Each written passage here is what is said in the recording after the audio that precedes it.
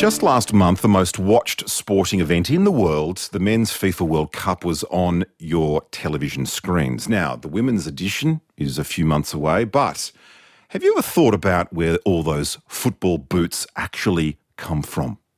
Well, some of them are apparently made out of kangaroo leather.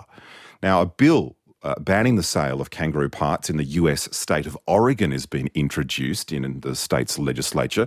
The legislation's aimed at sports apparel manufacturers. Of course, that includes Nike, which is famously based in Oregon and is the state's largest employer.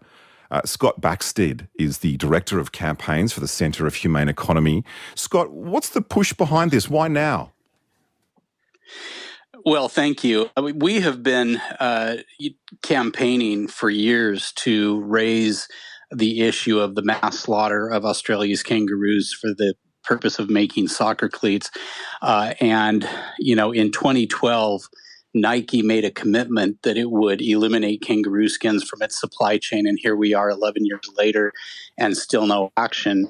We have asked, we have pled, we have tried to get Nike to engage in a conversation about its purchasing practices, but we feel that the time has come to pass a law and ensure that Oregon does not take part in what is happening to Australia's kangaroos. Well, I should say at this point that the commercial harvest of kangaroos in Australia is legal. How many kangaroos are being used to make Nike football boots? About 2 million Australian kangaroos, all of them wild, all of them native and indigenous, are killed. And of that number, between 500,000 and 800,000 are joeys in their mother's pouch or at their mother's feet, who are just sort of wasted collateral. I understand the US, in fact, federally listed several types of kangaroos as endangered as far back as the 1970s. So it seems like it's certainly in some parts of the US and even federally, there is more of a progressive tone, if you like, than even there might be here in Australia. Well, Oregon has a long and very proud tradition of protecting wildlife. In 1994, Oregon voters passed a law to protect bears and cougars from extreme and unethical hunting practices. In 2016, Oregon voters passed by broad margins a law that banned the trafficking in some of the world's most iconic and imperiled species like African elephants and rhinos and big cats and whales and so forth. So this bill, Senate Bill 764, aligns very much with that history of the people in this state.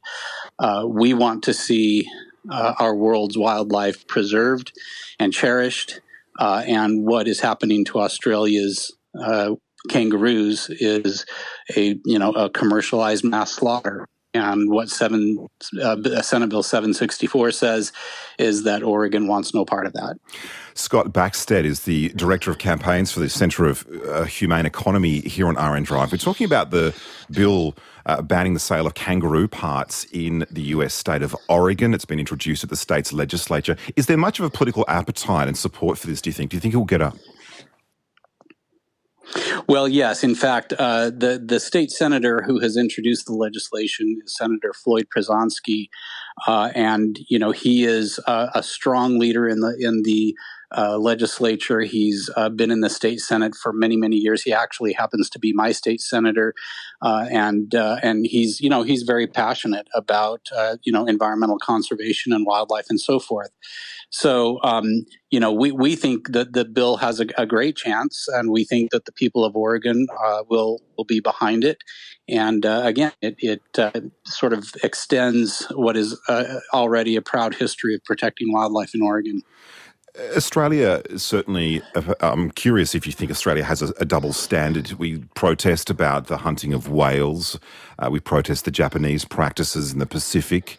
How is the hunting of kangaroos perceived by our overseas friends and neighbours?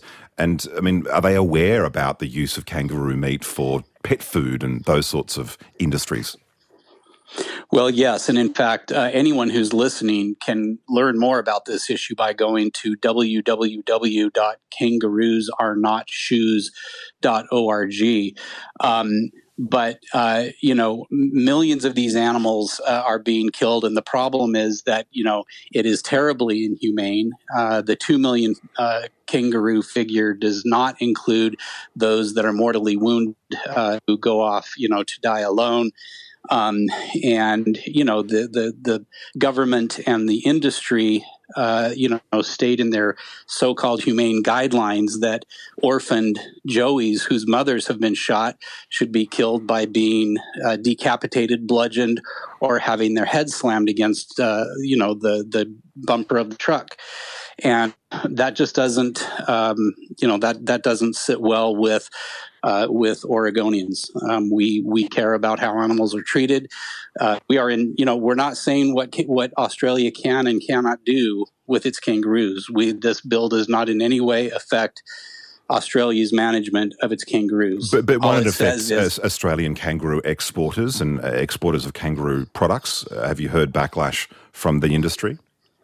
No. And a bill like this was passed in California, which of course is our nation's largest soccer market. And that set a strong precedent. And Oregon wants to be part of that effort. If not kangaroo leather, how do you make a soccer boot? Well, I mean, Nike has, dozens and dozens of models of footwear made from, sustainably sourced and, synthetic materials and recycled materials. And it has made statements where it says it's committed to environmental sustainability. And so, if kangaroos are no longer being used, there is no doubt a wide selection of materials that can fill the space. And I would say that this is just a very small niche of the soccer cleat market. In the World Cup, 164 of the 172 goals that were scored with synthetic shoes.